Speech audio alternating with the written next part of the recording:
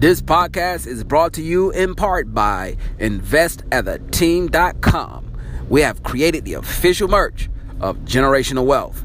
You have to shift your mindset from employee to you can fire me the boss.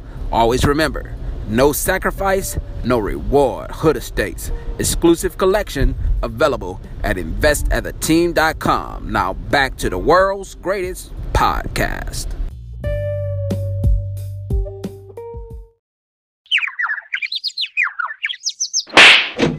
Are we on the air, sugar? You're listening to Tweet Talk, Yes! a Black Wealth podcast. Build wealth, invest, own, and close the wealth gap. Now it's time to break down these financial concepts with your hosts, Mr. Todd Millionaire himself, Charles Oglesby, and Raphael Husband.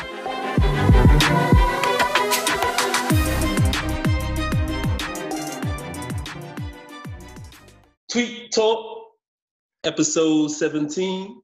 It's lit. And for episode 17, we got a special guest tonight, Chris Johnson of 17th Watches. Yo, what How up? you doing, What up? Chris? What up, y'all? All right, Chris. So let's just jump into it. Let the audience know who you are and to tell us a little bit about your backstory, 17th, how you got into that, all that. All right, cool. So my name is Chris Johnson. I'm from California. And I pretty much just got my whole journey started, man, when I was 18 years old. I was like living in San Bernardino, California, which is like the hood out here. And I decided to join the Army. So when I joined the Army, I like kind of just left this whole area, everything that I thought I knew, and just want to venture to learn something new, do something new.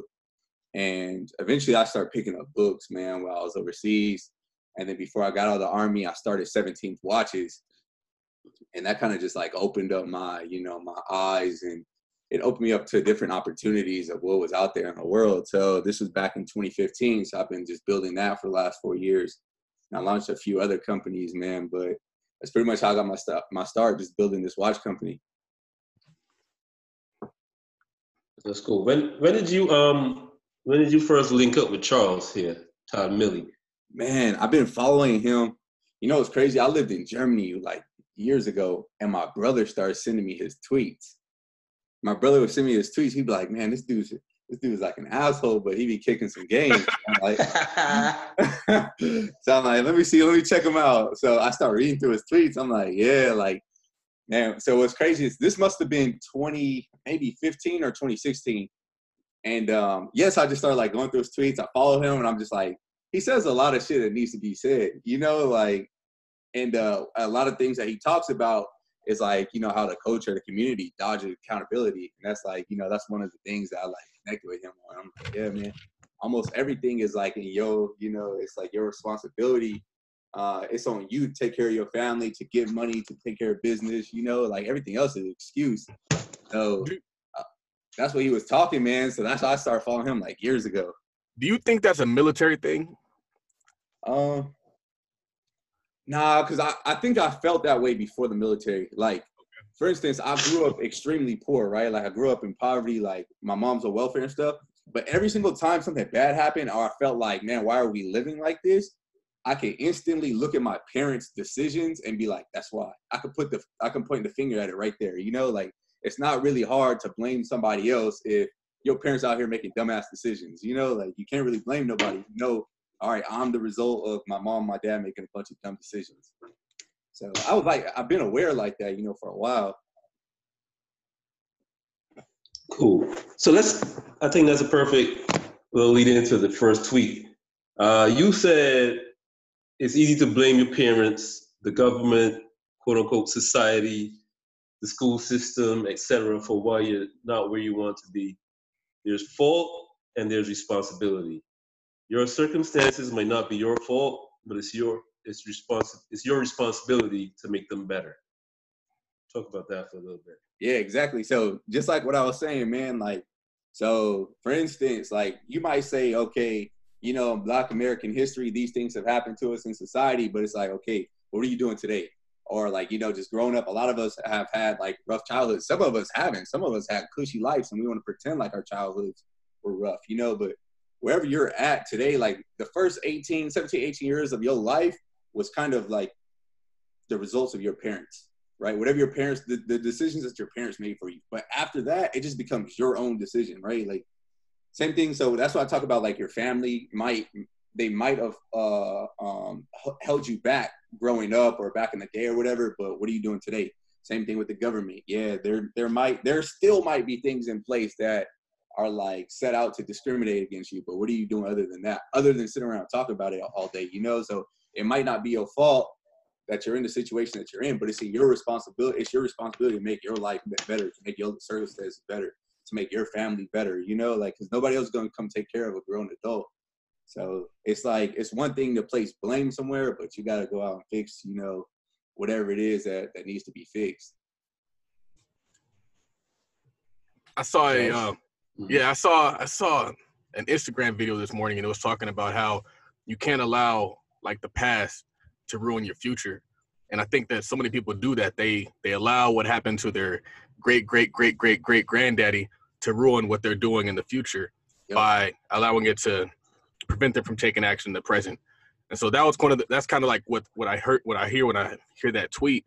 But another thing is like as you get to a certain age, you actually have as much power, if not more, than what your parents have. Yep. Meaning that like you have the ability to legit create whatever you want in life. We got so much time in the day. I always tell people like we're doing this right now at 9 o'clock my time, 12 o'clock Raphael's time, and we're getting to an extra bag this way. Yep. And so I feel like, yeah, go ahead, man. Oh, I was going to say, and actually, you know, if you were to compare your circumstances to the circumstances of your ancestors, it's a slap in the face to bitch about what you're going through right now. You know, like, well, the whole world's in your hands and like, this is what you want to complain about, you know, like, so like you said, like, man, you work 8 hours, you might sleep 8 hours. What are you doing for those other 8 hours other than, you know, using these tools that we have in our hands for entertainment or to be funny or to be cool or try to fit in or whatever the case is, when you could be, you know, like advancing yourself or whatever, or just connecting with people, however you want to use these tools that we have, but we have these tools in which our parents didn't have them, our great-grandparents didn't have them, our grandparents didn't have them. So it's really like we're playing around a lot. Well, I shouldn't say a lot of people, but some people are playing around with it. And every single day they act like, you know, like life is hard, or they just get online and start complaining every day. It's like, bro, look at your habits. You know, this all falls on you. What this is a Twitter related show. And so it seems like you've mastered Twitter. Yeah. Can you talk about what you've done to kind of hack Twitter? So basically my Twitter growth is, I think a lot of things in life are really simple and we complicate them and we overcomplicate them. So I really just like bring a lot of like metaphors and similes like to Twitter, and I try to keep things as basic as possible to kind of either trigger someone to think about something deeper or to kind of piss them off in a way, you know, because sometimes I'll just say a bunch of shit to like piss people off or whatever. But reality is it's just like you're connecting with people. You know, whatever you think, if you think like butterflies are the best like insects in the world, there's other people out there that think the same thing.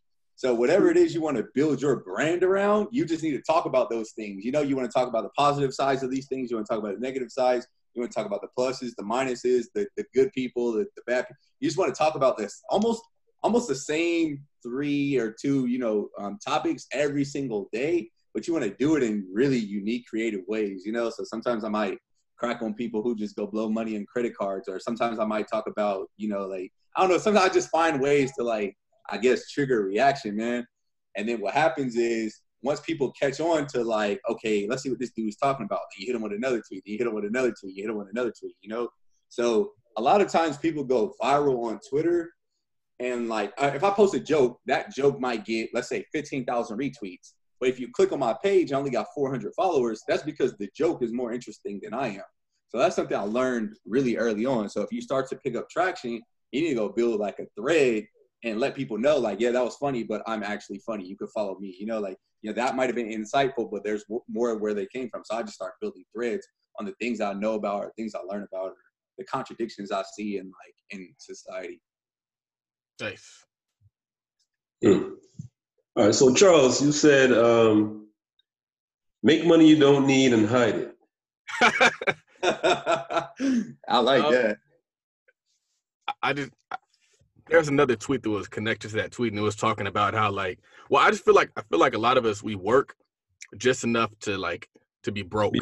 Yeah, I was gonna say that next. I know you're lazy because you only work enough to be broke. Right. So it's like there's a reason why people are paycheck to paycheck, but then like we said before, there's 24 hours in a day. 8 of them you sleep, 8 of them you work. There's 8 other hours that you could be doing something to make money. There's 8 other hours that you could be doing to create money that you don't really need, because in reality, your 8 hours is really just how you survive. Yep. So the other 8 hours are what you kind of build with. And so my thing is, at this age, we don't have time to like bullshit. We're not trying to go to different parties. We're not trying to, like, for me, at least, I'm not out here trying to like see what every chick is doing in her DMs. So it's like I could use that same energy and effort to create money, but then we're making money strictly for the purpose of investing. And so a lot of people will say, well, I want to invest, but I have no money, but you have time. So you should exchange that time, or as Chris would say, exchange those goods for money.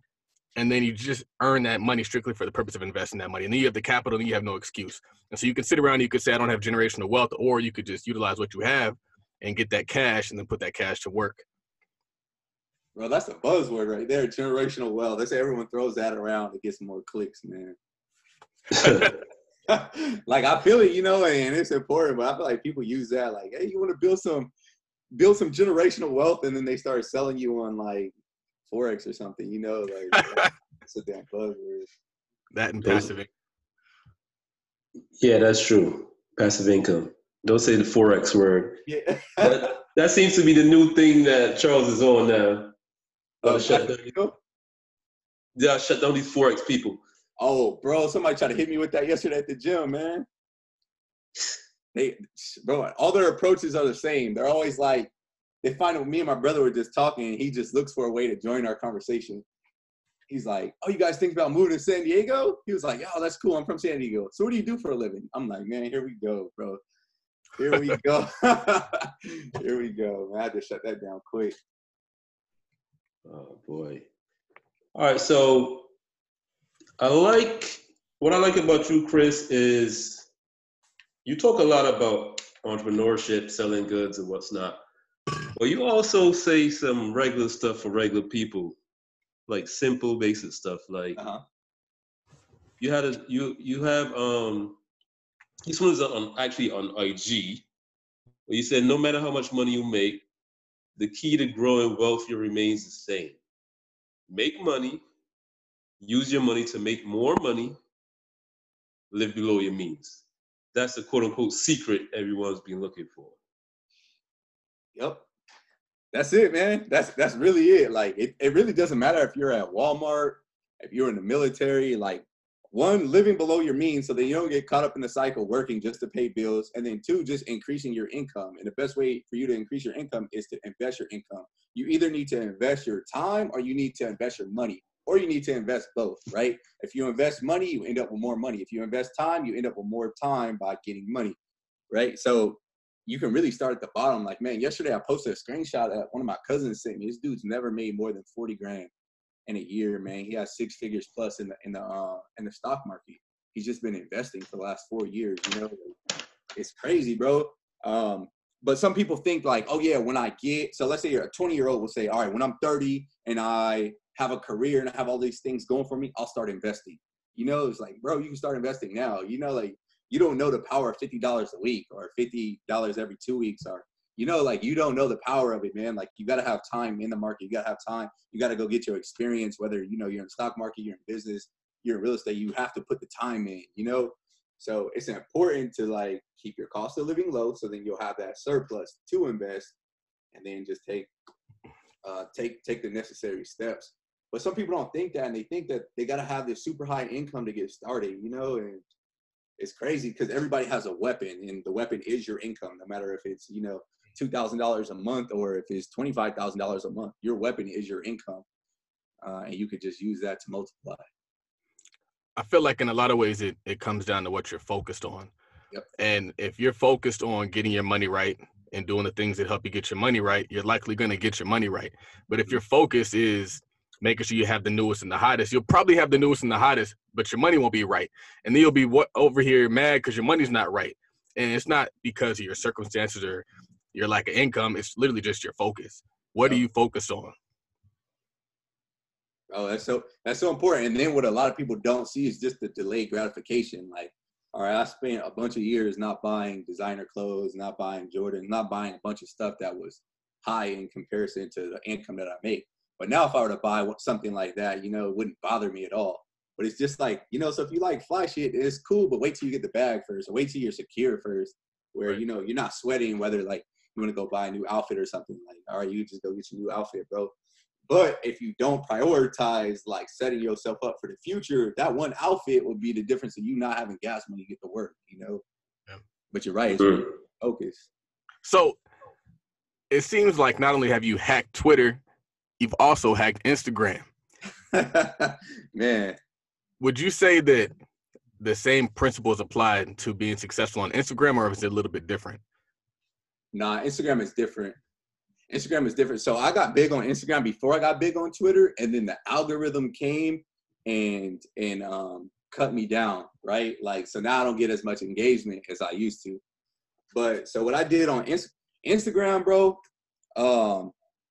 it used to have everything in like chronological order, right? So what I would do is I'll post something and then I'll delete it, and then I'll post it again. Like an hour later, I'll delete it if I was running a sale or something. So every time somebody refreshes, I'm at the top of their page. This is before the algorithm.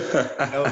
So if I'm running a sale, like you're gonna see my sale, like, you know, and I'm just gonna keep that going.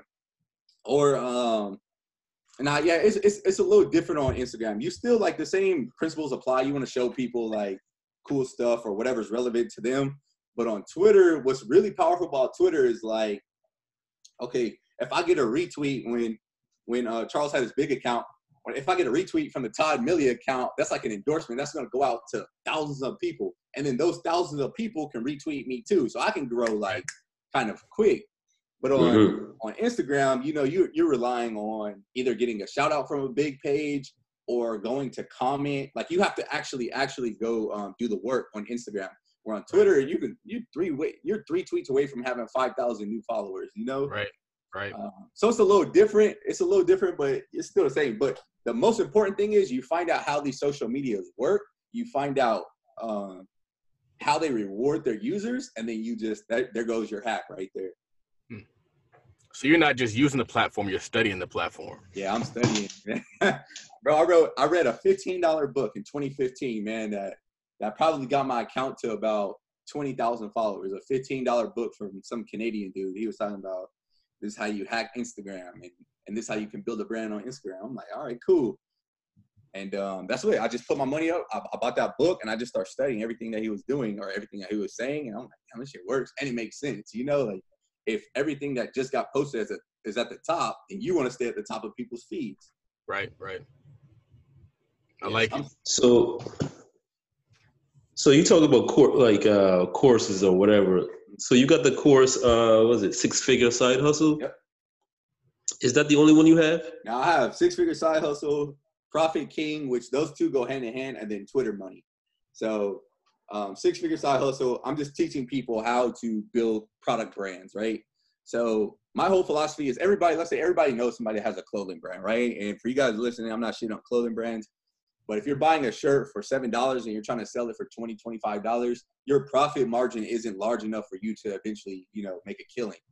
The people who make killings in clothing brands move into retail stores, right? So when JCPenney picks you up and they order 20,000 shirts and you have a small profit margin, but you're moving 20,000 units, that's how you can make money.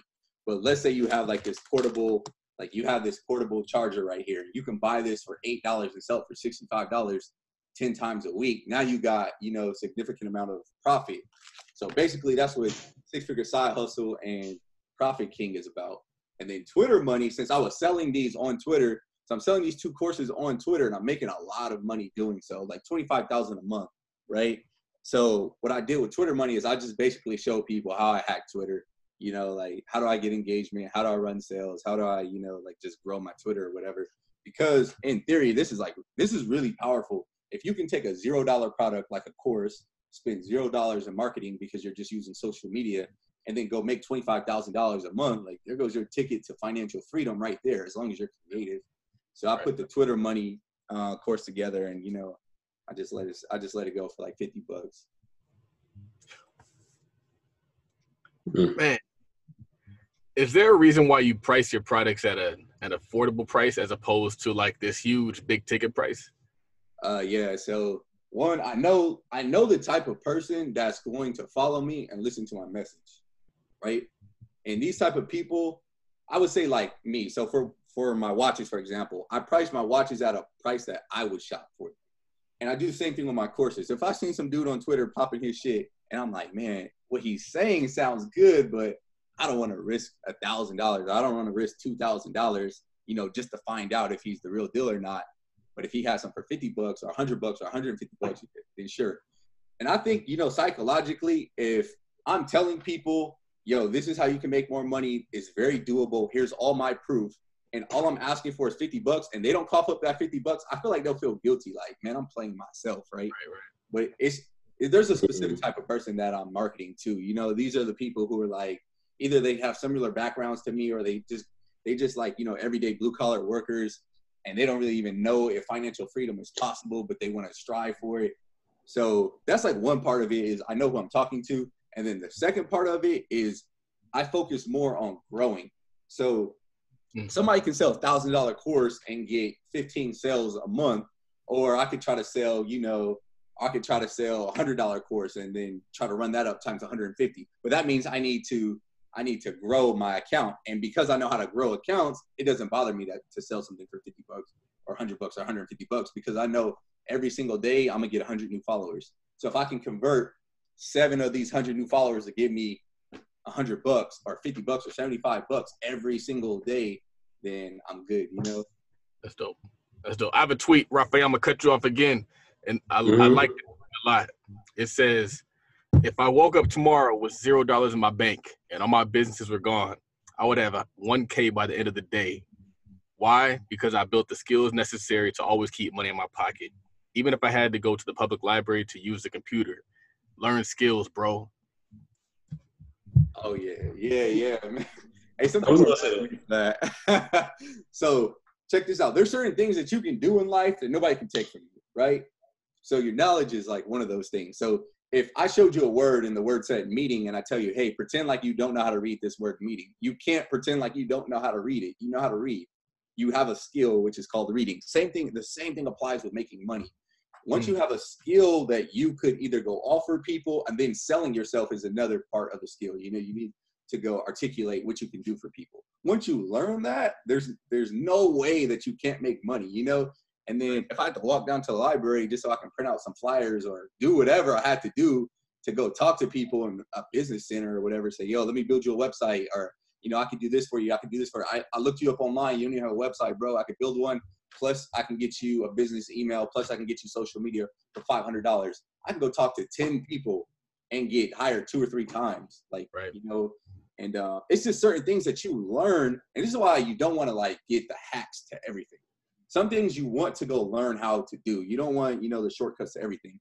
Because once you learn, you can't unlearn. Right. 100%. That's one of the reasons why I tell people, like, for first and foremost, doing is a lot more valuable than just like thinking and planning, because that do becomes a skill, and that skill becomes marketable. The other is just that I think that in a lot of ways, even education, a lot of people, they downplay it, but education is a business. So therefore, my knowledge of whatever subject that I know allows me to then market that to the world, which then allows me to never, ever be broke, because I can just run a sale. I can create a product. A lot of the products that I create are really just my intellect that I package up and sell it. And that's why when Jay Morrison tweeted that thing, or he said that thing about he can create money out of thin air, I was like, I feel that. And you can do the same thing. You do it all the time. Yeah. You say, I'm gonna teach you how to use Twitter. You're gonna charge me. You're gonna pay me this much money, and therefore I'm gonna fill my bank accounts. Man, that's very important that people know that, especially people, of our skin color. They know that if you can make money with your minds, your potential is unlimited. So one of my mentors, he's my older cousin, and he had an opportunity to go play in the NFL, but he's an aerospace engineer. He's the smartest dude I know. He turned it down, and all his friends ended up going to the NFL. His friends lasted 2-3 years in the NFL. They had their fun, they partied, they did all this stuff. He's like, no, man, I just want to work for NASA or work for Boeing. I'm like, damn, but why don't you just give the NFL a shot? He told me something that was real. He said, because if you can make money with your body, if you make money with your body, when your body goes, so will your income. You make money with your mind, you'll be rich forever. And that kind of just stuck with me, man. Like, so that goes to what you're saying, bro. It's like, if you could just come up with an idea, then articulate your idea, market yourself, boom, there you go, man. You're just like a walking money bag. What you got for us, Raphael? What you got? Yeah, it's funny because that was the first tweet of Chris's that I had. My bad. I was gonna say, yeah. No. It works out because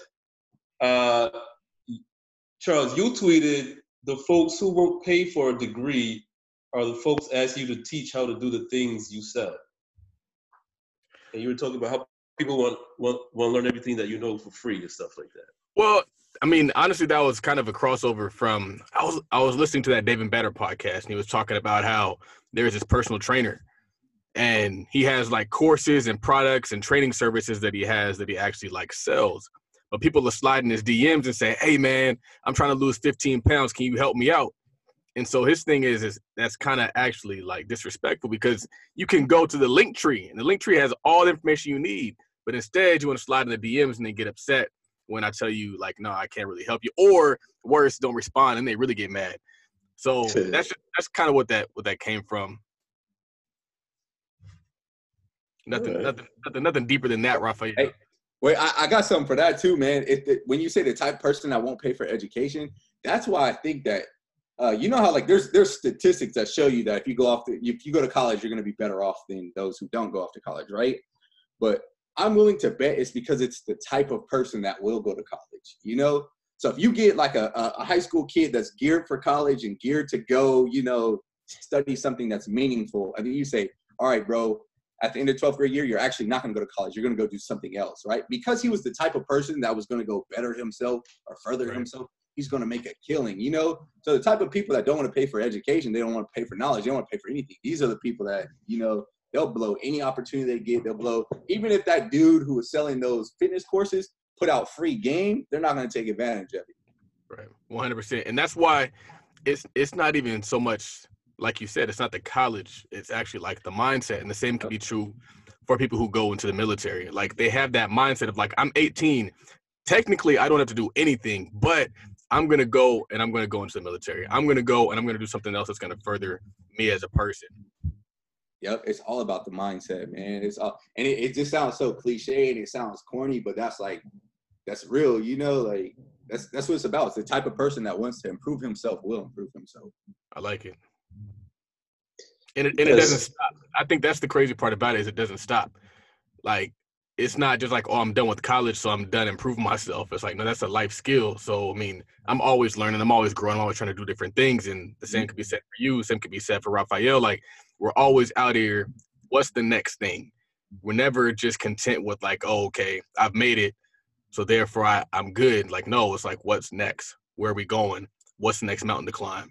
Man, I feel that, bro. That's how I'm diving into real estate now. You know, I bought 2 houses, and I'm like, man, I feel completely new out here. But I realized I'm following the same process that I did when I wanted to get e-commerce money or when I want to get money in the stock market. I'm learning a little bit. You know, I'm gonna learn the basics. I'm gonna learn the fundamentals, but I'm not about to sit back and learn all day. You know, like I gotta put some, you know, some action behind it. 100%. Speaking of new things, Chris, you started this new thing. It looks like iMac Masters. Yeah. I saw somebody on Twitter kind of like making fun or criticizing, saying that, oh, this guy is selling 8-year-old Macs for $300. Uh-huh. Tell us a little bit about the new iMac. And look, this is one thing that I make sure I mention this often because this is the way I am. I'm not like a real estate guru. I'm not like this e-com guru. I'm a hustler. So if there's opportunity to make money, I'm going to make money, you know? So that's what I did. There was a school in Tennessee, a school district in Tennessee. They were selling off their computers. And I was like, man, I'll take 140 of them. So because I bought so many, I got them at a good price. So I told my sister and my brother, I'm like, I'm going to ship these to you guys' house. You guys post them on Facebook Marketplace, offer up. I'll make a website. You guys get the sale. Just kick me the money when it comes. boom, it's been working, man. 18 days in, I sold 24 computers so far, and I'm waiting on the Boys and Girls Club in Atlanta to let me know if they want to buy 40. So I might just have like a big deal coming too, you know. But anytime there's an opportunity to buy something at a low cost and sell it at a high cost, man, I don't care if it's damn porter potties, bro. I'm gonna do it, you know. Tide Capital is definitely getting some computers soon. But the crazy part about it is this is very, very important because I wrote a blog. I haven't posted this blog yet, but it kind of speaks to like people need to find something to sell. Mm-hmm. We have a whole community of people who is struggling and they're looking for jobs when really they just need to find something to sell. And it doesn't matter what that thing is, but the problem is this. The problem is they don't want somebody to hit them with a tweet saying that they're selling old whatever. Yeah. They don't want somebody saying, "Oh, you aren't a lawyer, you over here selling bottles of water." Like, no, like you got to be willing to be insulted. You got to be willing to be made fun of because I'm telling you, 18 days, you sell 24 computers, you ain't broke. Yeah. But there's so many people that would rather be broke than be out there selling something, right? Because I feel like sales has a derogatory meaning in the culture. And people make it seem like if you're selling something that you don't have money, or if you're selling something that you're broke, it's complete. Like I know when I got out of college and I have a degree in finance and I could only really find sales jobs and I hated it. I was like, I want to do something different because I didn't really see the value in sales. Like when you sell something, you have unlimited income. Yep. Like you can make money hand over fist. And I feel like we as a community knew more about the value of just like finding something at a low price and selling it, no matter what it is, whether if it's porta potties, whether it doesn't matter. We would not have poverty in the community. So, man, bro, you hit it right on the head. So that's exactly what a job is. Wherever you work, whatever you do for work, your job sells something. You just aren't the person that's selling it. So if you work for Geico, they're selling the insurance and then you write the claims. You know, like if you work for T-Mobile, they're selling the phone services. This is how I came up with the idea of selling watches, because I was making money in the stock market. And, you know, like I'm pretty young. And then you're like, all right, how is Nike going to grow next quarter or next year, right? Every single company, it all comes down to they're going to sell more of something or sell something new. But the end goal for every single company is to sell something. So that's exactly what a job is. Your job is selling something. You just aren't the intended customer, or you just aren't the buyer. But that's how they get money to pay you for the job. You know, so you can cut out the middleman and just say, I'll sell something myself. Right. We have to end the shame that comes with selling something. I'll never forget. I was the way I sell is kind of like the Gary Vee way. Like I create a brand, I create content, I give out value, and the sales come to me. Mm-hmm. And I'll never forget, I posted something and I was reading through the comments and somebody said, "Oh, don't worry about that. He's just gonna try to sell you something on the back end or something." And I kind of felt ashamed. I was like, damn, like I feel bad for actually wanting to sell somebody something. Yeah. And I feel like I think I kind of, in a sense, like scaled back on my marketing a little bit. But it's like Grant Cardone says, he was like, you do people a disservice when you don't sell them something, or you do them a disservice when you don't charge them. Yep. But we don't realize that because we're just looking for the freebie. We're looking for the handout. We're looking for the free stuff. And we don't realize you actually do your community a service by trying to get everything for free. Mm-hmm. Man, and then it just takes one dude to say, I bought this from Charles. This is how it changed my life. And then you'll be like, oh, for every one person like this, I'm willing to deal with 1 million haters. You know, like as long as you change somebody's life. Because if you change somebody's life, you're going to change their wife's life, their children's life, probably their brothers and sisters' life. Like information just, you know, rolls. That's what I see it. Like everybody, you know, like on Twitter, people would take shots at me. They'd be like, he's selling Chinese watches. 2, he's selling courses. 3, he's selling brands, and you can learn how to do that yourself on YouTube. 4, he's selling computers. Like, bro, I don't care what you say, man. Like that one person that comes and like, hey, bro, thanks for helping me out. You know, like what this one dude told me, he helped his mom make $8,000 after he bought 6-figure side hustle. That first month, $8,000. His mom's business was going under. I'm like, bro, I'll deal with every hater for that. You know, like that's cool with me. That's cool. We'll be right back. So, Charles, you said The problem with being a solo entrepreneur is you limit the client acquisition to the workload you can handle personally. That's not a business, family. I've just experienced this personally. I've experienced where you can kind of create a governor for yourself. So if the fulfillment is based upon you, you're likely not going to market probably as hard as you can market. And so for me, like I brought on Candace to do a lot of that stuff. And so the goal, and I've experienced this because in the law firm that I'm in right now, I work for an attorney who does nothing but market and advertise. He has billboards. He has commercials. He has pins with his name on it. This guy is a marketing master, and he probably has one of the biggest law firms in the city. And it's not because he's the best lawyer. It's because he does nothing but advertise. And so for me, what I found in working for this firm is that he has so much business that he can't handle it, but it gets handled. And so in doing so, that kind of speaks to what I said before, is like your vision should be bigger than just you. Your vision should allow opportunities for you. And that came from me thinking like my friend Tokes, he has an MBA, he manages a bank, but I was like, Tokes should be working for me. And if Tokes is going to work for me, he's going to want to make 150 grand. So my vision has to be big enough so that I can make money and I can afford to pay somebody 150 grand and actually afford to pay my mom whatever she's worth. And that's kind of where my vision is located right now. Like I'm thinking like I need to get to like 10x what I'm doing, because then by doing so much work, then I bring in too much clientele that I can't fulfill it, which then allows me to create opportunities for other people. And so I don't want to be the person, and it actually was triggered by this person who wrote this tweet, and she was saying she doesn't like to get orders that are like too big with a shorter deadline. And I told her, I was like, you need employees. Like that's a good problem to have. You shouldn't not market and advertise because you don't want the business. You should market and advertise 10x that, and then just create jobs for other people. And that's why the business is about the community, not just about the individual. That was my thoughts on that. Anything you want to add, Chris? Man, bro, that's how I deal with the Ridge Market, man. So that's my role that I play in the Ridge Market. So the Ridge Market, you know, for you guys don't know, I build physical product brands, but my role is just strictly to market. I'm the face of the company, you know, and I had one person on at $60,000 as a web designer, a photographer at $70,000, my business partner, then a team of virtual employees. So, you know, I was at the point where I had to cover $30,000 a month in salary. So they execute when I bring the orders in. So it's strictly on me, like what Charles was saying, it's strictly on me just to market.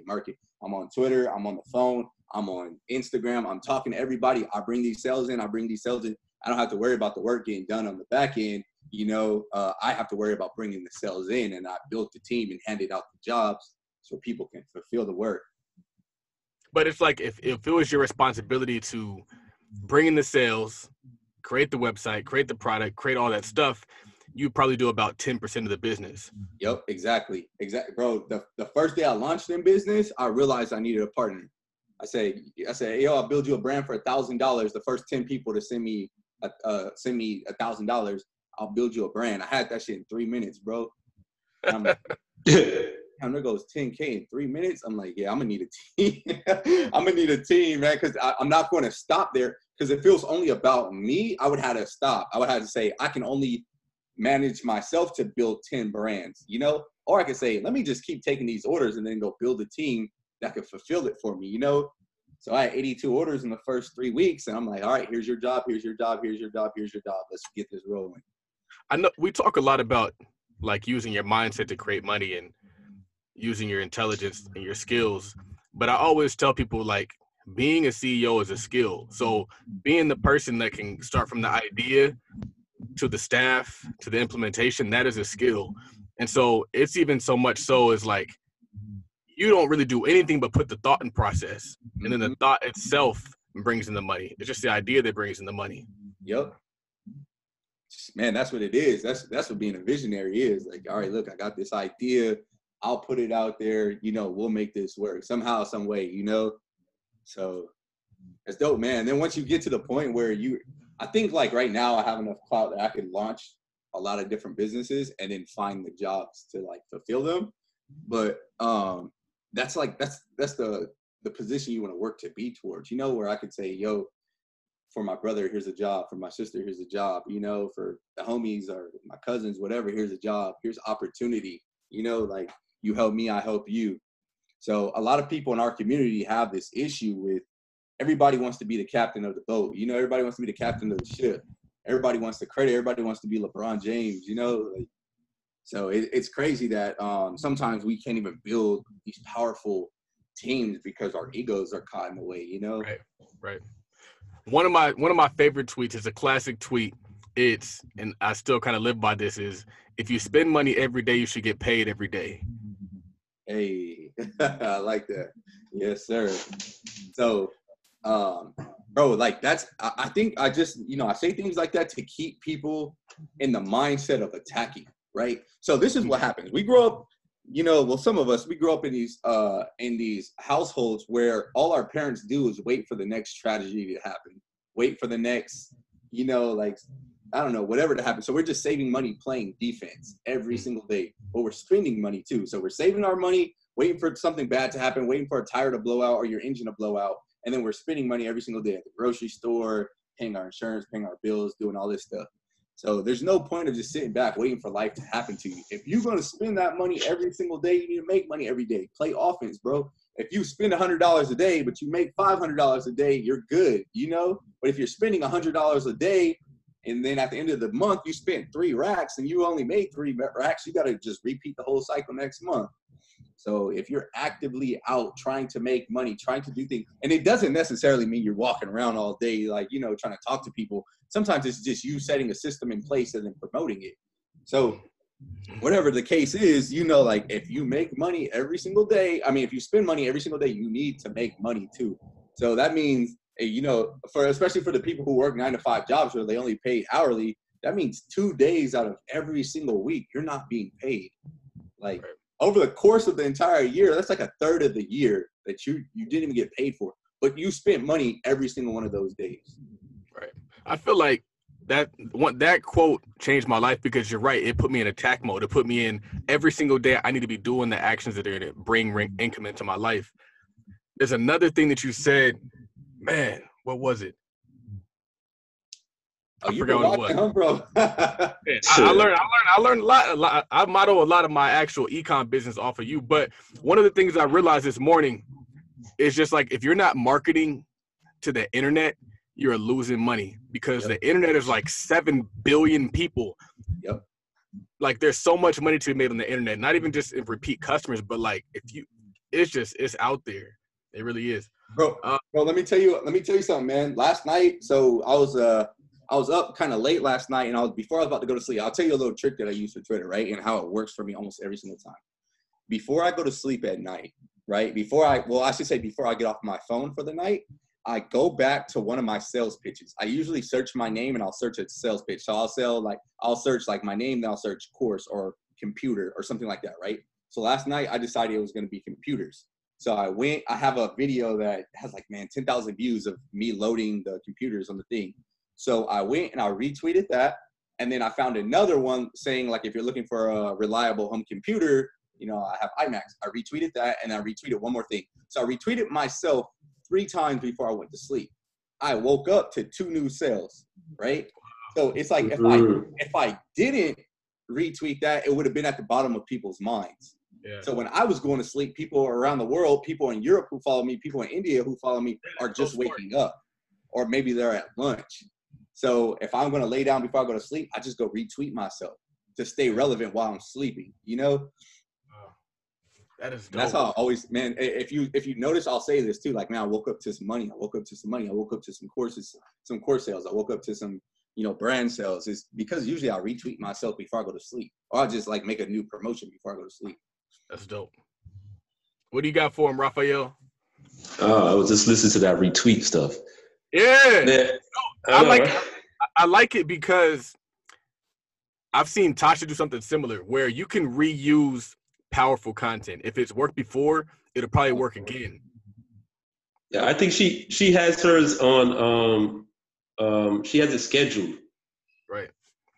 It's a little different. A lot of times it's something that hit hard the first time. Yep. So right. I'll give you guys another, since this is tweet talk, and I'll give you guys another gem. If you went viral last year saying something or doing something, just go ahead and copy and paste it this year. If it was 6 months ago, go ahead and copy and paste it this year. This time, because if it drew a reaction the first time, it's going to draw it's going to draw a similar reaction the second time, but you need to be ready to promote yourself under it. So I have a tweet that every single time I tweet this, it goes viral, right? And it says, sexy, I'm a lawyer, I make $70,000 a year.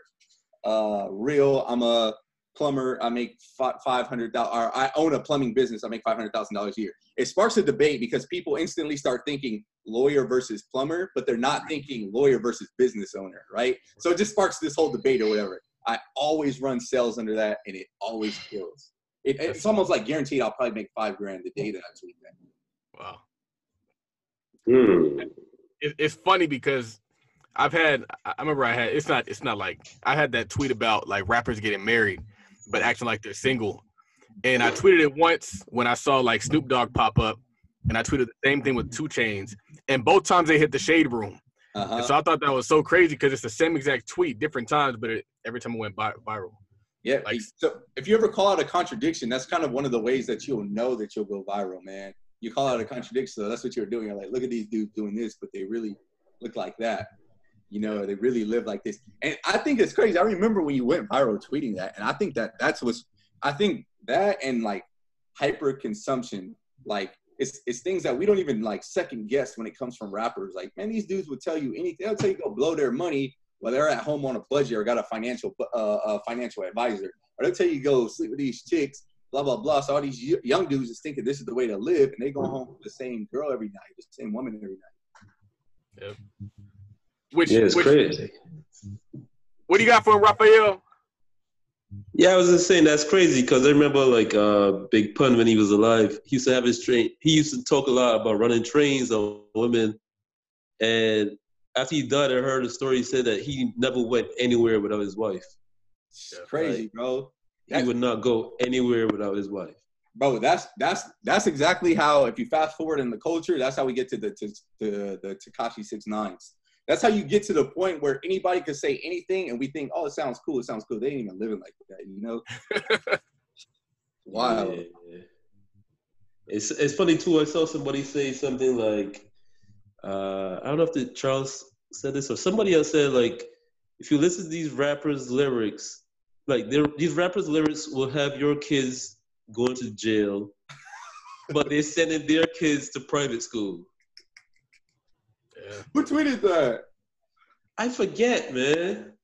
Bro, I forgot where I saw it. That's exactly what I mean. That's exactly what it is. Like, you can say anything as long as it sounds cool. There's no accountability. It's a clown's world.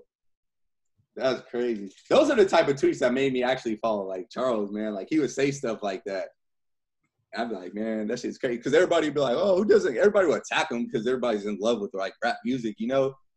But I'm like, nah, that's real, bro. Like, if you know somebody, like, if you ever know, like, a rapper or something personally or, like, an athlete, you know how these dudes live, man. They live in nice neighborhoods, you know.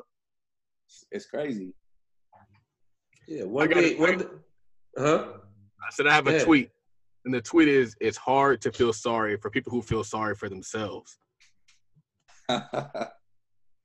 Oh, yeah, man. Tell me how you feel about that. I mean, it resonates with me. That's why I pulled it. I just never really thought about it like that. I mean, I don't know. I never really like gave it thought. Maybe that's a part of the motivation for not feeling sorry for them, but I never actually like thought that was the reason why.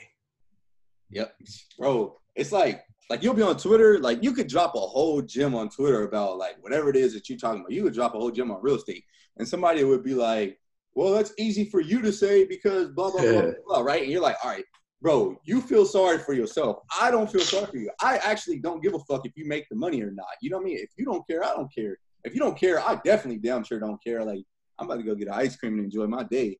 Like, I can't feel bad for you, bro. Like, but it'd be a whole different, like, because imagine it'd be a whole different story if somebody's like, yeah, actually, I invested in real estate and, you know, something happened and a tornado, like, hit the house and my insurance didn't cover it. You'd be like, damn, I feel sorry for you, you know? But somebody's like, that's not even possible, bro. Why are you throwing around these numbers that aren't possible? You're like, hey, you feel sorry for yourself, bro. I don't care. Don't you know that the government redlined us? Yeah. Oh, that culture, that we're oppressed culture. It's like, bro, man, I got a homegirl like this, man. I met this chick in 2014. Every single day, I guarantee I can go on her Instagram right now. She posts facts and stats about how the U.S. government was holding black folks back, right? Every single day. And every time I see her in person, we always argue about it. I said, look, you've been talking about this for 5 years. Imagine if you would have did something, imagine if you would have did something 5 years. You could have started a sock company 5 years ago. You would no longer be oppressed. It's on your mind, bro. You keep feeding the same bullshit that they want you to feed, or that they want you to feed into. So then whenever we got to eat, she's like, yeah, I just working for this company, and I don't know, like, I'm not making good money. And it's like, damn, I don't feel sorry for you. Like, that's what you put your It reminds me of that Chris Rock. I think it's a joke or something. He was talking about how, like, if he ran out of gas in his car, and if he just stood by his car waiting for somebody to pick him up, nobody would pick him up. But if he just started pushing the car, people would hop out and help him push the car. And so I guess it never registered with me, because I just kind of like look past it. It's like, if you aren't willing to help your situation, like, why should I help you help your situation?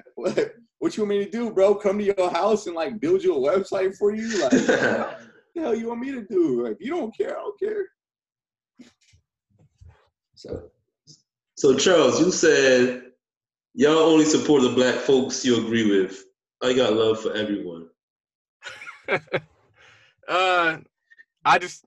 Now that I have a new Twitter, and I'm circling back around to people that I haven't followed in a long time, I unfollowed before, I blocked. I'm starting to realize, like, it's okay to still be cool with somebody if you don't agree with them.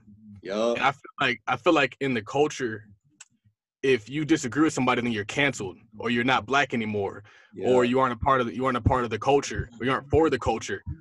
And there's a lot of solid people that I've fallen out with, and then I listen to them on a podcast, and they say a lot of stuff that I agree with, but we fell out over like $100. And so I was thinking, like, that's stupid. Like, it doesn't make sense. Who you talking about, man? But Name names. No, I'm not naming names, but like, see, the thing is, it's like you can't be for black folks and then also not support people you disagree with, because that doesn't mean you're for black folks. That means you're for people who you agree with. Yep. But people will disguise it as, I'm for us. Like, no, you're not for us. You are for, it sounds like, yourself. Yeah. Right. And so me growing in this experience, I'm realizing, like, you can't say that you're for the culture. You can't say it for your people with asterisks next to it. And so I'm starting to be more open-minded. I'm starting to just kind of like entertain ideas that I might not agree with, but knowing that if something rolls across my timeline and I disagree with it, I just so happen to disagree with them on that 1% of things. There might be 99% of things that I agree with, or there might be 0% of things that I agree with. And I think that that's what we need to get as a culture, because right now we're at odds. You have liberals, you have conservatives, you have people clashing over like nonsense. When at the end of the day, a lot of us agree about the same stuff. Yeah. If you were to break down like black liberals and black conservatives, we're a lot of times saying the same thing different ways. It's just we label it red or blue and then hate you because you're red or blue, not realizing we all want the same thing. It just looks different. So that's kind of where I was with that tweet. So me and my brother had this conversation about you like maybe 4 or 5 days ago, right? And the reason why you came up is because, you use one of your Instagram pages just to repost people. And I said, the reason why I like his page the best, because it seems to be unbiased, right? A lot of these pages that repost like the tweets, like people screenshot the tweets and post it on Twitter. A lot of these really, really big pages, you can see they have agenda. They repost their friends. They repost their friends, or they repost the things that they agree with, right? So if somebody like is dropping gems on like, I don't know, how to flip cars, that might not get reposted. But somebody who's talking about how to flip real estate might get reposted, just depending on who the owner of the page is, right? And it's like, and then what we say about your page is like, you kind of post everything that makes sense, like from so many different people, like even some people you repost and I definitely don't fuck with them. I'm like, nah, that's out, but that's good information. I'm glad that other people are seeing it, because like I might tell somebody like, yo, I don't like this person, but they putting out some good information. Go follow them, like, because I ain't trying to hold nobody back. But it seems like on the page that you have, I think is Todd Investments. I think that page, like, you're just kind of like reposting all the best content versus like picking, all right, I'm this type of person, so I'm only going to repost this type of content. Right. So I know. Yeah. All right. So, Chris, you said most men feel constrained by life. Because of this, men split into two categories: men who want to conquer life and men who want to be distracted from life. Society has a way of trying to distract the conquerors. Success requires focus. Yeah, so there's like people who just want to. There's the dude that's gonna sit in the basement all day long. He just wants to be distracted by life. He doesn't care. You know, you might look at him and be like, bro, why don't you get up? Why don't you get a job? Why don't you do this? He doesn't care. He just wants to go through life. He just wants to be distracted. And then there's those dudes that want to go build these empires. They want to go like what? I could build a pyramid too. They build the pyramids. I can build the pyramids too. There's these people that just want to go out and push their ideas. And, you know, we have words for them. We call them entrepreneurs. We call them all these different things, go-getters. But in reality, there's like a split, like between men. Some men just want to play video games. Like, nothing against video games. Some men just want to do that. They have no ambition. They have no drive. They have no testosterone. They have nothing in them that's telling them to go take over the world.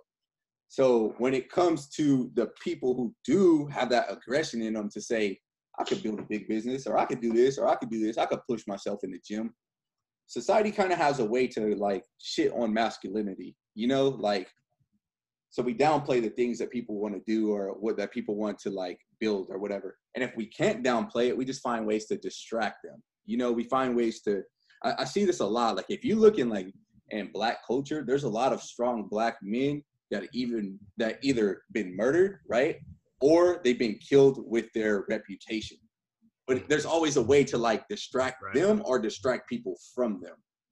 Mm-hmm. So I realize that these people who do want to go out and push this information or build these businesses, they're going to pay one way or the other. You know, they're either going to get caught up with like little drama. It might be little drama in their personal life that becomes big, or it might just become distractions that you can throw at people, you know? So I just feel like there's a strategical push to take down the men who want to go conquer, because you don't have to worry about the other dudes.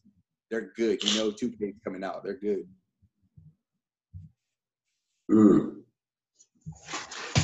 So, Chris, the plan is in February 2020, you're going to be putting on the Black Men Wealth Conference in Atlanta, Georgia. Okay. So we expect to see you there. Man, I'll be there. That's dope. Actually, that's real dope. So that's cool, man. It actually, who's putting this on? That's a really good idea. Charles? No, it's gonna be a combination of people, but Raphael is definitely helping out. The organization Blessed Black Man is helping out.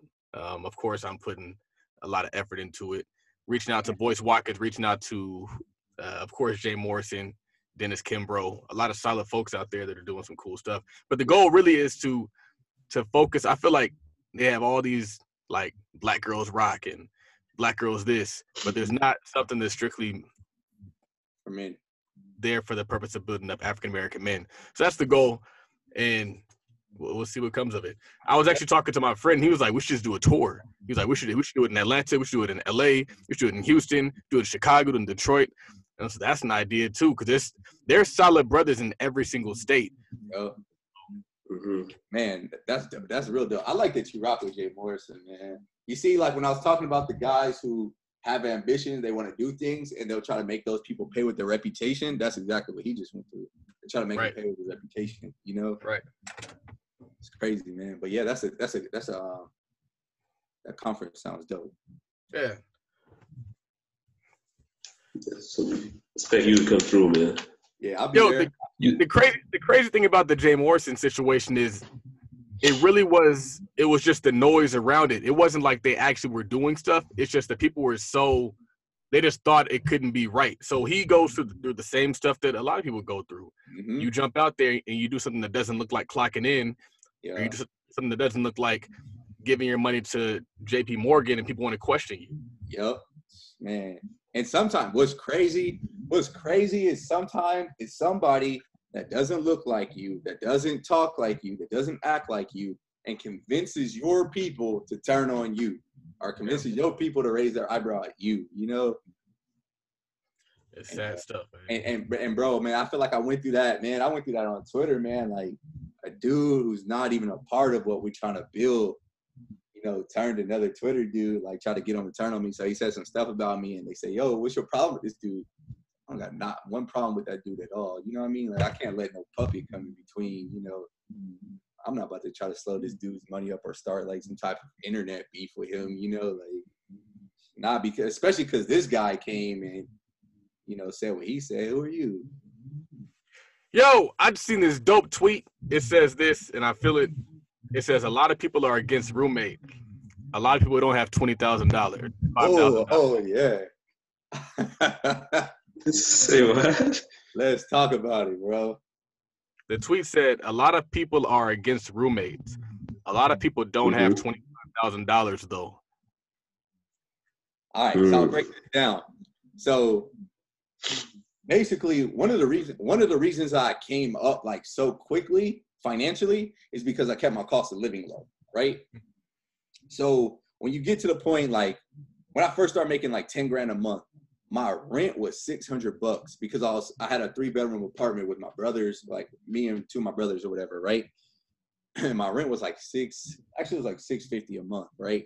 And I realized that I could have took the bragging rights and had like a nice little spot to myself, but when it's time to invest in something, I'd rather have that money liquid to say, look, man, my cost of living is so low, I could take a chance, or my cost of living is so low that, you know, I could try something. But every time that I bring up this idea that like, yo, just a 1-bedroom might cost you $1,400 and a 3-bedroom might cost you $2,300. You might as well split that up. But anyways, every time, especially for like young single folks, you know, like you don't got no kids, you don't got no wife, you don't got no husband, you might as well just, you know. But anyways, every time I bring that up, everybody quote retweets it.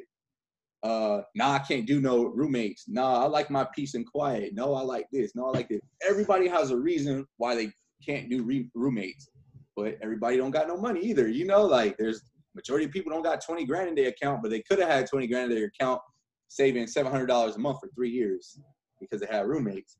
So everybody likes to tell me what they can't do, what they can't do, what they can't do, and then they wonder why they're not at where they think they should be at.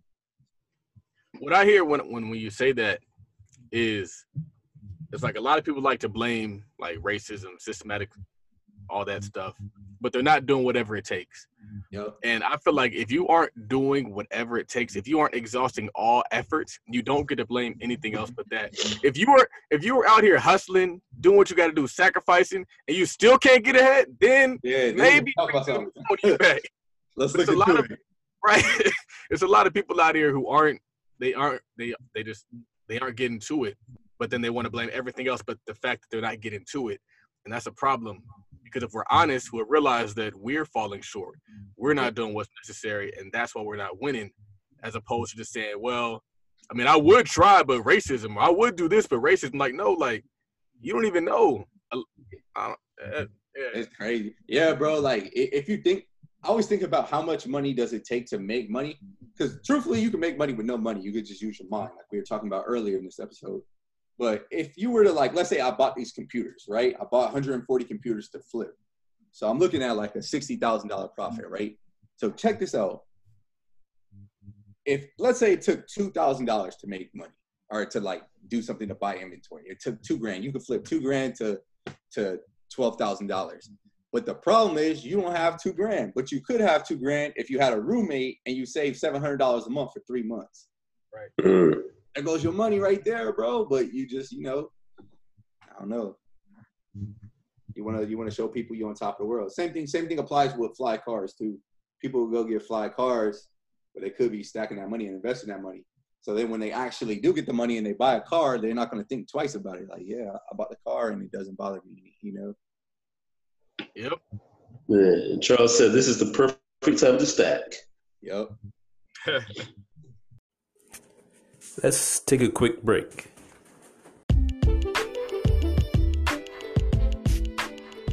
This is Elwood of Mindset Matters Tees.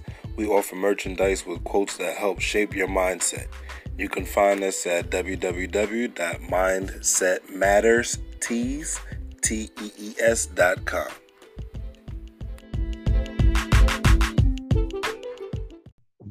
So, Man. Chris, Go ahead. I'm following your lead, Raphael.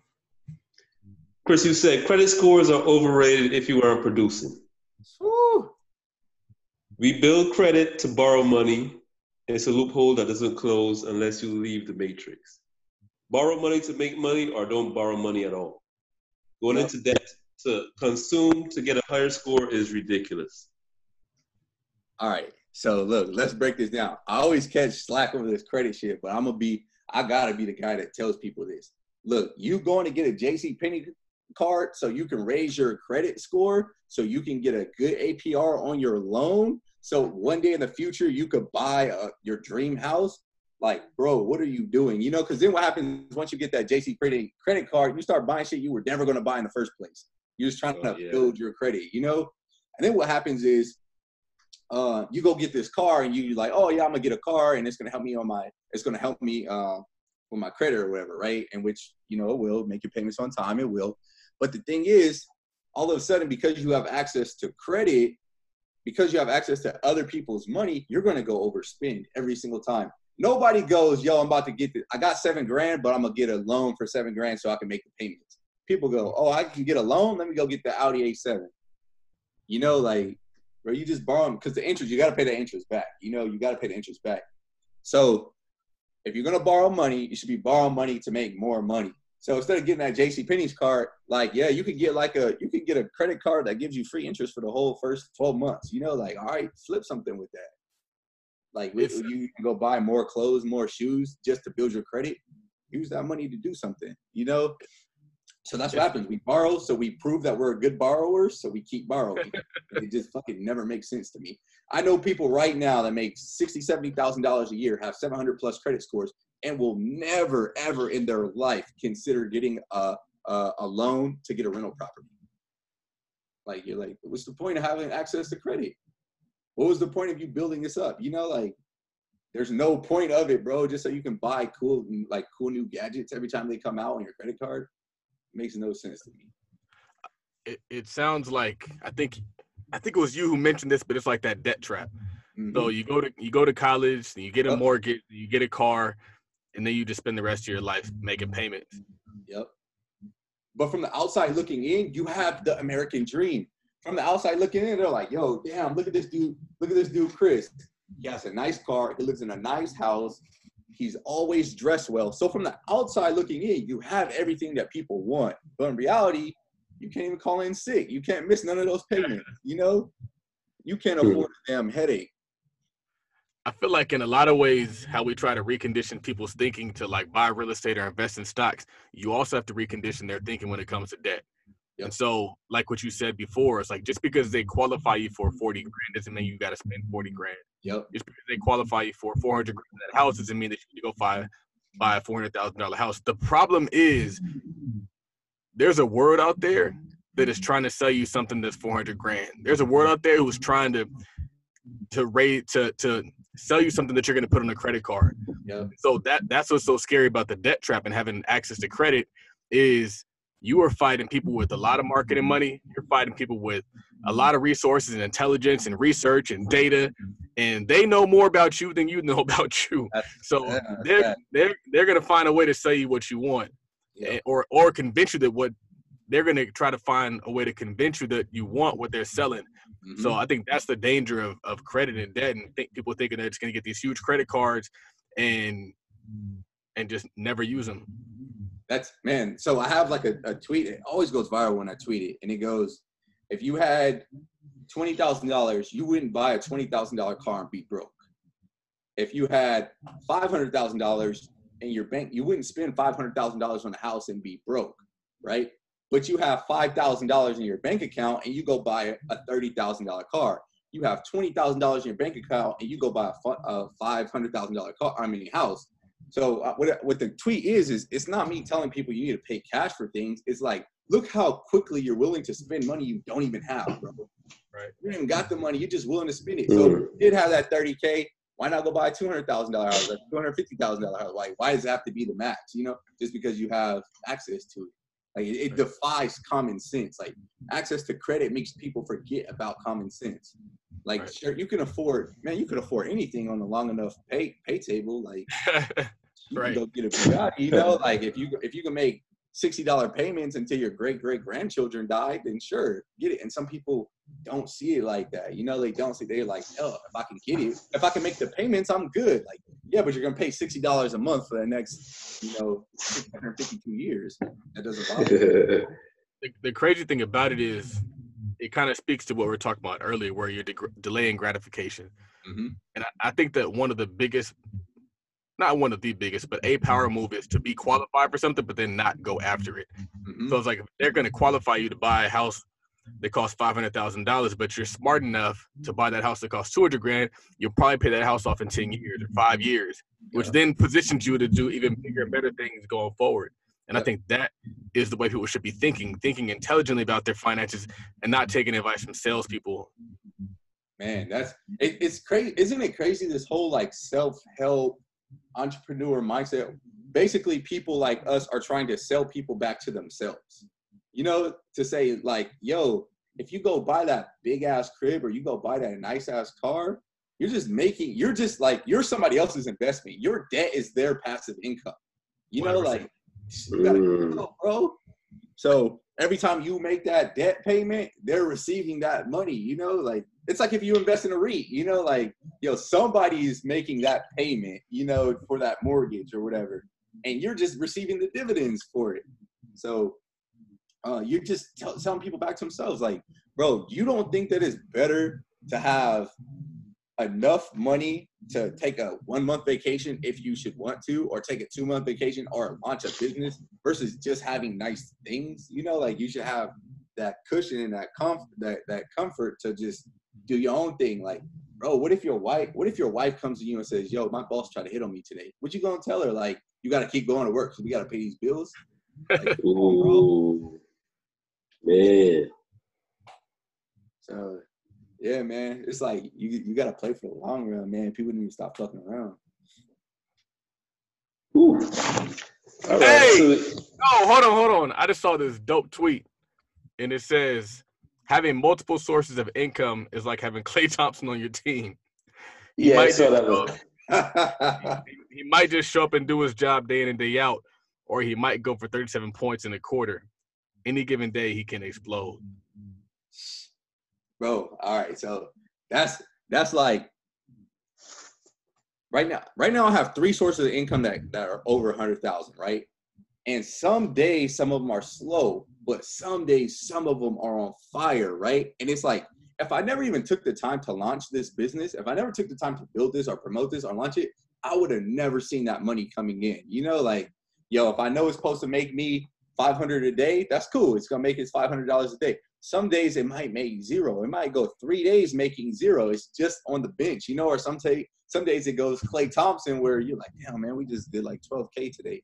So that's like the cool thing, and that's how Klay Thompson plays basketball. Like, man, he'll probably put up 22, 22, 22, 22, 41. You're like, damn, I'm glad he's on my team, because I don't want to be on the other side of, getting 41 dropped on me. Right. And that's motivation for somebody out there to start that business. Yep. Like, it might not be killing the game right now, but you never know what's going to happen. You never know. And it's kind of crazy because you can predict it, though, in a way. So check this out. When you're going to have those crazy-ass days on holidays, when you can run a sale. Right. When you go, like, bro, in the middle of summer, if you're thinking about Black Friday, Cyber Monday, you're going to run a sale. People are literally 93% of the entire country is just preparing to blow their money. You want them to blow it with you if you're going to have this type of brand, or, every month has a holiday, right? And the months that don't have holidays, like let's say August, you just make up a holiday. We're doing a customer appreciation day, 50% off, bro. There's always a reason to run a sale. You never know. One of these holidays might be your Klay Thompson 37 points in a quarter. So one of the coolest things about being an entrepreneur, and why I think people should be focused on selling goods or having a hustle, is when I always tell people about how, like, I bought that candy from those kids. Mm-hmm. And so when I went outside and I bought the candy from the kids, as soon as I bought the candy, he told his friends, like, I told you. And so I think it was a strategy to not have it completely full, but have it full enough. So somebody would just buy the whole box. Buy the rest of it. Right. And I feel like that's what being an entrepreneur allows you to do. It allows you to think, to create, to do what Chris does. Yep. And a job doesn't allow for that. And in a lot of ways, a job punishes that, because if you do that, you're stepping outside of their system. You're stepping outside of what they expect. And sometimes that expectation is going to allow you to go Klay Thompson. And we need people to have more Klay Thompson months and less just getting 22 off the bench every month from their job. Yep, bro. I think on that note, that's one of the biggest frustrations I had in the military, right? So when people think of the military, they think about how structured it is, especially in the Army.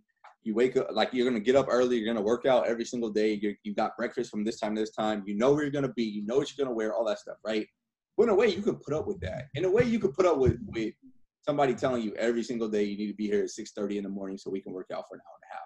Eventually, you just get used to it, right? What really kills you, so it's not really people telling you what to do that, like, was driving me crazy, because that's what I signed up for. It's when I go, yo, I got this good-ass idea. We can save either time, energy, effort, or money, right? This is how we can save this organization, time, energy, effort, or money. And they look at me and they go, your idea is not good enough, or that won't work, right? Mm-hmm. But in the business entrepreneurship world, if I have an idea and I execute, I reap every single benefit. If I say I'm going Klay Thompson, I'm going Klay Thompson. That's what it is, And so that's why in a lot of ways entrepreneurship isn't an option. It's like we have to do it, bro. Somebody's gonna tell you your idea isn't good enough. Like, when did you become the damn idea fairy? Like that's what it is, bro. If I say we run in a sale, we run in a sale. If I say we're gonna do a buy two get one free, we're doing a buy two get one free. If I say I'm launching a new course, I'm launching a new course. I don't need somebody else who is gonna sit back and say, well, actually, I was crunching the numbers and based on this report in 1963, we're not gonna do it. Like, no, bro, we're doing it because I said we're doing it, and that's the beauty of it. Yep, 100%. So, hey, all y'all listeners, man, I hope y'all go Klay Thompson, man, once a month. Anything else, Raphael, that you have for the people? I think we're going to wrap it up. We going a little long. So, what sale we got going this weekend? I saw last week it was like $50 watches. Every week is $50 watches. Every week, $50 Fridays, man. So, okay, and we posted on Fridays too. So yeah, it's every week, man. But no, what I'm doing this weekend is I'm releasing a new watch that I have. It's called the Galaxy. It's called the Infinity Collection, and it's like a new style of watch that I have. It has like the galaxy in the background. It's like kind of like a ode to outer space, and it's sick, bro. It's sick. So we're launching this. The pre-order is up. We're launching this weekend, man. So if you want a nice, piece on your wrist, and go to 17th-watches.com or 17thwatches.com and grab that. Yep. I wear mine. I waited to buy my first one for a while, and now I have two now. I wear them like every day. I just alternate them every single day. Hey, why did you wait to buy it? Because I have theories about why people do this, so I want to hear it. I don't know. It might have been, maybe I thought it was too good to be true because of the price. Yeah. I was like, let me test the quality out, and then I got one, and then I was like, I got to get another one. Yeah. Okay. Dope, bro. Dope.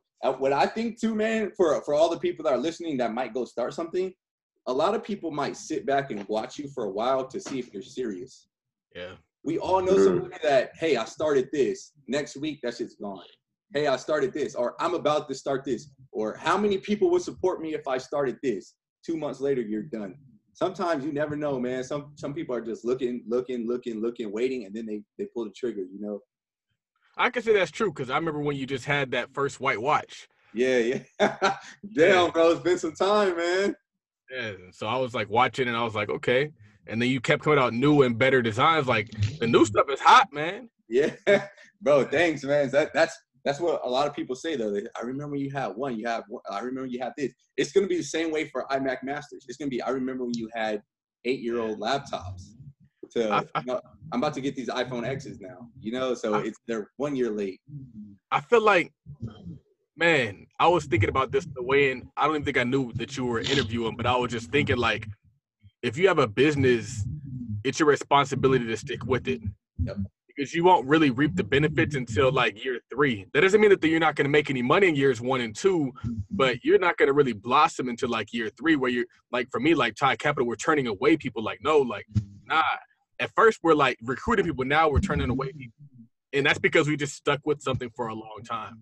Nobody seems to want to reap the benefits that come year 3, 4, and 5. You know, they're like, yo, first month, I did $200. I quit. I'm better off watching Netflix. You know, like, what you don't know is that year 5, month 4, you were going to make $25,000. But you never, you know, you're so far off. You quit so long ago, you're never going to get there.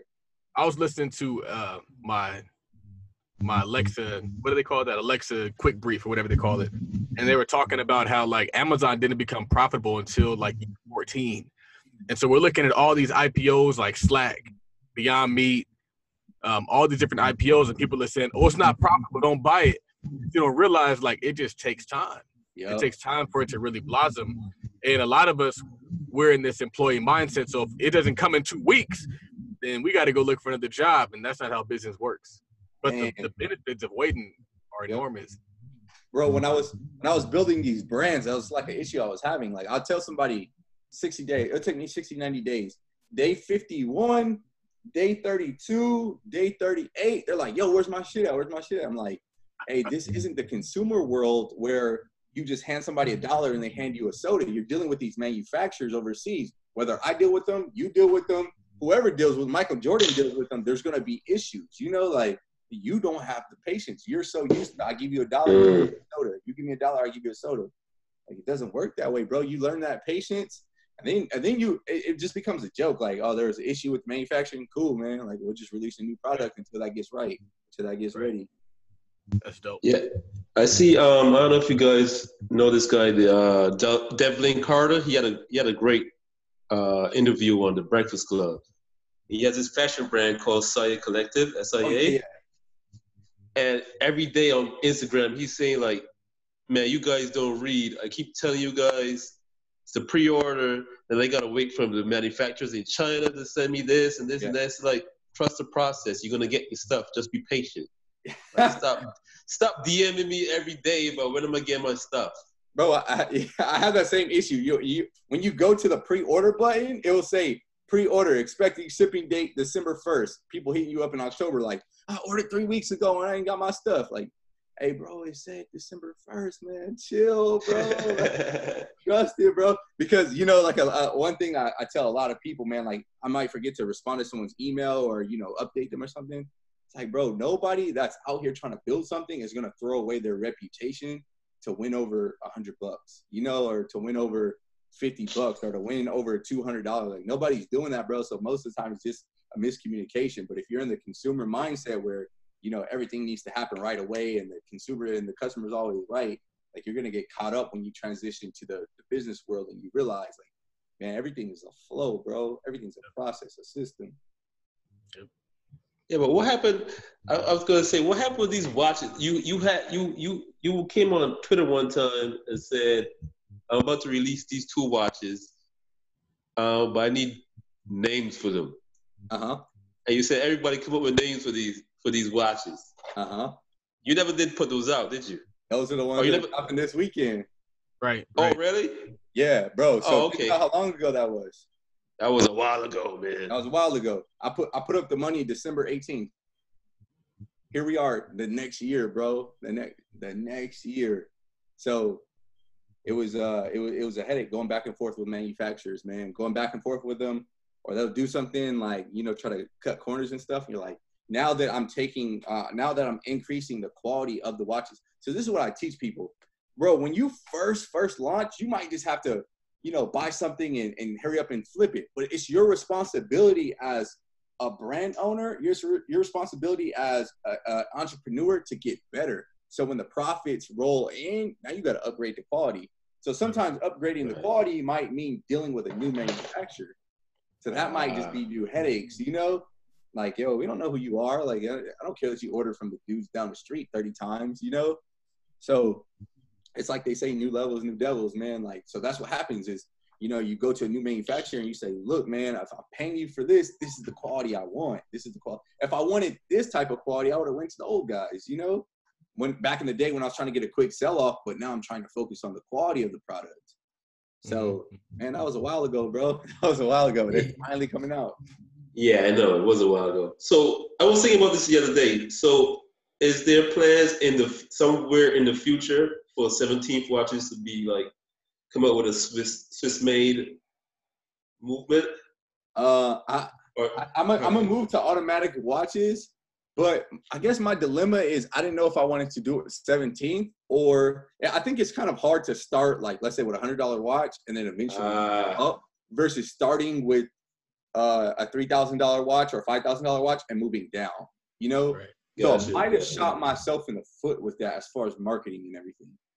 So Maybe a new brand. Okay. Yeah, I always had this idea to have like a Big Brother brand for like designer watches, you know, where maybe instead of, you know, maybe it might cost me $250 a pop, but I could sell them for maybe $2,000, you know. But I think it'll be difficult to start at $100 and work your way up versus working your way down. Right. But don't quote me on that, man. I might just drop something. Yeah, you're probably right. So, okay, so let the listeners know where they can find you, the various places, 17th, IMAC. Give us the URLs. All right, cool. So the watch company, the website is 17thwatches.com. The Instagram is 17thwatches_. My personal Instagram is Chris, CHRIS with 4 S's. So SSSS Johnson. My Twitter name is CJ_Johnson17TH. So you'll either follow me, man. I'm on the internet all day long, marketing myself, talking that shit. Just give me a follow or whatever. And yeah, keep up with me and my brands, my companies. I have one last question. What does the name 17th Watches mean, and where did it come from? Okay, so I'm 1 out of 7 children, right? So I'm 1/7. That's the way I see my siblings. I'm 1/7 of the siblings. So it's just wordplay on a fraction because I kind of built this company to be for the family, you know? That's dope. Yeah, so I always wondered that. Yeah, so instead of, I didn't want to call 1/7 watches, so I just, 1/17. That's cool. That's dope. Cool. Thank you for coming on the show, man. I appreciate it. Yeah, thanks for having me, man. Y'all keep in touch, bro, and I hope y'all show blows up, man. We appreciate you, man. We've been following you for a while. So you can follow us. You can follow me at Work Money Life on Twitter. We all know Charles is, well, we don't know what Charles is this week. At Todd Billy, TODDBILLI, until he gets that account shut down. You can follow the podcast on Instagram at Black Wealth Tweet Talk. You got Charles at Todd Millionaire, at Todd Investments. You got at Bless a Black Man on Instagram. What else, Charles? Just always a shout out to the friends of the podcast, which are Erica Williams, Hood Estates, Trade and Travel with Terry, and now 17th Watches, man. Shout out to them. Yep. And of course, Tasha, Go to Stay. And for the listeners, if you need to get your money right, make sure you go to www.godestay.com/tweettalk. That's GODESTE.com/TWEETTALK and get your free 30-minute consultation with Tasha and Go to Stay. Get your money right. It's lit. Yeah. So, Tweet Talk, episode 17. We are out. All right, that was cool.